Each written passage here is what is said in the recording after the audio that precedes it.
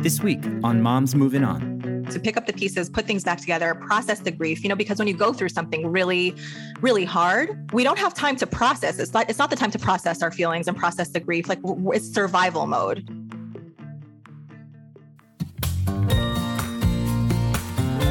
Life moves on, so why shouldn't we? This is Michelle Dempsey-Multack, your host of Moms Moving On, navigating divorce, co-parenting, single motherhood, and moving on. Welcome back to another Moms Moving On. I am so happy to have you here today, and I have a new friend who I've been kind of obsessing over on Instagram. Her name is Dr. Leah Katz, and she is amazing. If you follow her on social media, you'll feel like her posts are speaking directly to you. She's a clinical psychologist practicing in Portland, Oregon, but she's originally from New York, like me, and she completed her doctorate training at Furkhoff Graduate School of Psychology. While living in New York, Dr. Katz worked at a community clinic where she led several groups, treated individuals and couples in therapy, and taught a course in health psychology at Stern College for Women. She currently works in a group practice where she specializes in working with teenage girls and women with a focus on treating anxiety and depression. I'm so happy that she's here with us today because I think she's really going to give us some great information when we think about how to step back into our power and how to drop the anxiety and stress that comes with being a divorced mom moving on. Dr. Leah Katz, thank you for being here. Thank you so much for having me, and thank you for that intro. I'm so happy to be here. I'm so happy that we've connected. I love finding women like you who really are forcing a change, right? In the way we see ourselves and the way we move on through life. Can you give us, now that I gave you the big, heavy intro, how would you introduce yourself? How would I introduce myself? I am a clinical psychologist. That is a big, I spend most of my time of my waking hours practicing psychology and clinical work and writing. I write for Psychology Today. I have a book coming out. And the reason why this work is one of the reasons why this work is so important to me is because, like what you said, I feel so passionate about helping women find themselves, heal from past injuries, and live the life that they really want to live. I think through my clinical work and my own experiences, I think that there's this universality about the longing for more, the longing to really make our dreams happen and feeling stuck in some way. I love that. And I love the work that you do. And it really, I think, resonated with me, what you were sharing on social media, because I feel like the woman that you are speaking to in your posts is all of us when we are coming out of a marriage.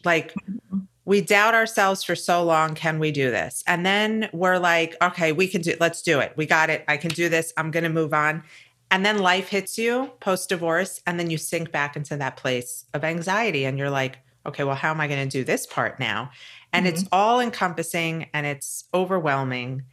And it's, very easy to tell one of my clients to take it day by day, but it goes a lot deeper than that. So how do you help women work through these fears of how am I going to handle life right now?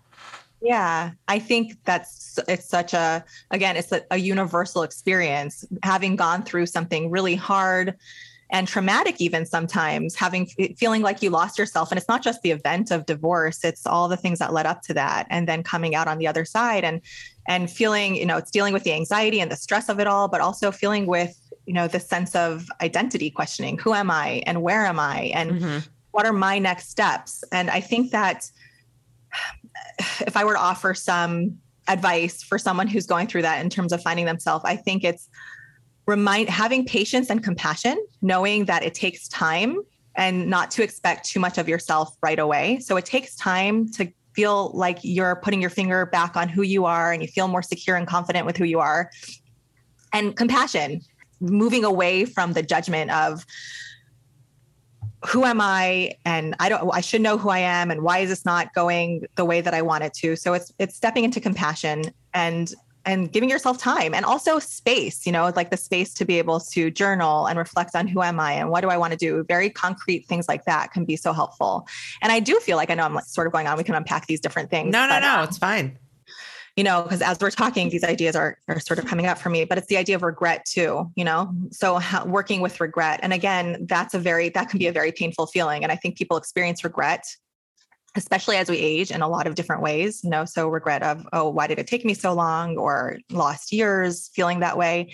And I think that it's the same thing though, too. It's like meeting those feelings with compassion and kindness, and reminding yourself that you're not alone with them, that these feelings are universal, and that they hit people after they go through the divorce, and they hit people when they go through anything big, there's that universalness. Yeah. So how do you find that compassion for yourself when you're coming out of a marriage where most likely things were not good before you separated, and you may have had a spouse who has put down your confidence and made you feel as if, either you were a terrible person for making this decision to move on, or who's going to want you? You're just a dried up, divorced mama. Mm-hmm. How do you, that's where I think, because I agree. You have to have that compassion with yourself to say, okay, this is going to be hard. I have to give myself a little grace, but it's hard to have compassion for yourself when the person that who was supposed to have the most compassion for you couldn't. So how do you help a woman step into that place? Yeah. I think that compassion, we hope for compassion from the people around us. And if we're not getting it, then we pay attention to that and maybe leave that relationship because it's not good. And deep compassion comes from within. So this idea of, I'm going to learn to give myself the compassion. And part of giving yourself the self-compassion is, I think that naturally leads itself to having boundaries with people who are not offering you the same thing. Self-compassion, it's self-worth. They're all these ideas are connected to each other. And when you recognize your value and you learn to treat yourself kindly, and I mean, that in and of itself is we can write a whole book on that, how do you treat yourself kindly? But, there's so many different ways of coming at that. And I think one of the very most cornerstone ways of coming at that is noticing how you're talking to yourself. Mm-hmm. What's the language that you're using, pausing when you have harsh thoughts and learning to reframe them or learning to let them go. But when we start to do that, we develop less of a tolerance for people who are doing that to us, so that there's the whole conversation about having boundaries. Yeah, right. Yeah. I feel like, I say the word boundaries 100 times a day, but it really is, you can't set them unless you gain that sense of self-worth again, because if you don't believe that you're worthy of peace and, not being bombarded by a high conflict ex all day long, then it's going to be very hard to set those boundaries. So right. Where do you begin to start to build your self-worth back up again? Yeah. Gosh, that's such a powerful thing to reflect on. I think for all of us. Asking for a friend, except asking for all our listeners. Yeah, all of us. I think because in some way or another, whether again, it's like going through a divorce, or it's just realizing that, your childhood is still impacting you and you're really living with a lot of pain. Building self-compassion is it's one of these things that a lot of us need to do.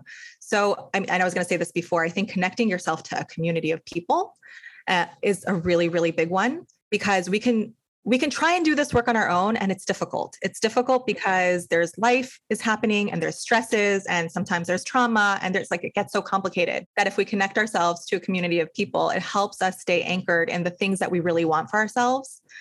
And it provides us with support. And sometimes it provides us with role modeling, oh, okay, I can see this person who's a few steps ahead of me, and you can stay connected to that person. The community. Yeah. It's 100% why I even created this Moms Moving On thing, because that was when I realized, I was always like I'll do it myself. I got it. I don't need any help. Divorce humbled me. And that's when I was like, oh, okay, I can't do this myself. Right. And I think it's like that with so many things, with divorce or with parenting or with the big things that come up. I think in many ways, whether it's our upbringing or it's culture, we feel like I should be able to do this on my own. And and that's not really possible. And if we have that mindset, it makes things much more painful. That's where pain leads to suffering. It's like when we 100%. Yeah. Like my grandma would say, you cut your nose to spite your face, right? Exactly. But it's also an unfair disadvantage women have, because if you are the person who chose to leave your relationship and you're feeling really confident about that decision, it's almost like if you ask for help, it's like, well, why didn't you just stay married if it's so hard for you? And it's like this weird, women unfortunately drown themselves in trying to do it all themselves. And then that lack of self-worth goes down when they need it the most. Right. And for those of us who have been in a hard spot and connected to a community in that hard spot, we know the relief that comes with, I'm not alone. And actually, there's so many people who are experiencing the same feelings that I am. There's so much power in that, so that I think that's huge. I think it's huge. And I think connecting to community means a lot of different things. So it's following podcasts that you love. You don't have to have like in-person, face-to-face interactions to feel like you're part of a community, following people on social media and interacting with them, having a therapist, right? You can have like one-on-one community, connecting to groups, they're in your community. So you do get that one face-to-face interaction, but there's lots of ways we can find it. And it's powerful. It's a powerful thing. It's here. Oh my God, I can't believe it. My book is officially out in the world. Have you ordered it yet? It's called Moms Moving On, Real Life Advice on Conquering Divorce, Co-Parenting Through Conflict, and Becoming Your Best Self. Moms Moving On is filled with practical, actionable, and empowering advice from someone who's been through it and comes out the other side, me. Through inspirational stories, rituals, journal prompts, and my guidance, you'll learn how to navigate your divorce with confidence, adjust to life as a single mom, shift your perspective to find your way back to your best self, and create the life you truly deserve. So order it now. What are you waiting for?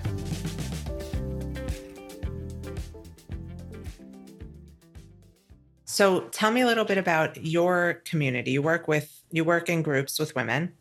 I work at a group practice and I work with women. Group practice. Yeah. Okay. Yeah. Okay. Got it. So can you tell us a little about like right now in this current day and age, post-pandemic, if we're even that, what is coming up the most for women, moms? What are you seeing? Yeah. I mean, I'm seeing a lot of anxiety, a lot of depression, just sort of like this deflated sense of what's happening. When you live with stress and uncertainty for so long, it could naturally lead us there because we're not built as humans to withhold that level of stress and uncertainty. So, burnout comes. It's interesting now because you said it, and it's so hard to know what to call this time, right? Like we're not in the throes of it, but it's not over yet. But we're taking still like very much there. And every time you open your news app to read whatever news website you want to read, it's still there, but it's not. It's so strange. It is. It's so strange. And so what I'm seeing in this time, which I suspect will increase, is a lot of grief, and I feel it myself too, like this sense of, wow, 2 years is a long time to go through something so hard and have life so turned upside down. The thought that keeps on coming to my mind when I have these conversations, and I've been having a lot of these conversations in my clinical work, is like, we're almost there. I hope, to pick up the pieces, put things back together, process the grief, because when you go through something really, really hard, we don't have time to process. It's not the time to process our feelings and process the grief. Like it's survival mode, and you can relate that back to going through a divorce too. God, one foot in front of the other. I feel like you're speaking to all of us right now so deeply because that's exactly what it is. And then all of a sudden the dust settles and you're like, okay, now what? Right. Exactly. Now what? And what was this like for me? So it's a time to reflect on the experience that you just had and where am I now with it? How has it impacted me? And again, back to that kindness, compassion, like letting ourselves notice and feel the feelings that are here and work through them in whatever way we feel we can or we're drawn to. What do you think, or would you recommend are the top ways to work through those feelings? Again, I think it comes back to community. So processing it. I'm a therapist and I am a big believer in the efficacy of therapy and talking through your feelings with someone else who can hear you and help give you some perspective. So that's helpful. But for people who are not in therapy, who can't access that, I think we can find that with really good friends, just talking it through. The people who can really listen to you and validate your feeling and provide you with empathy. It's finding those people, sharing with them, letting them share with you, holding each other in that way. That's a really big piece of it. And I also, and I think a part of that, an adjunct to that, is doing your own reflection. So journaling, this is something that we hear a lot about, but it really, really helps. It's, and it's a hard thing to sit down and do. I know you're like, no. Well, no, in my book that just came out, I have every chapter ends with journal prompts. And at the end of the book, there is like basically journaling for dummies, like your blueprint for journaling if you've never done it before, because it is what saved me in some of the darkest times of my life. And I owe so much of my success to self-reflecting through journaling, for sure.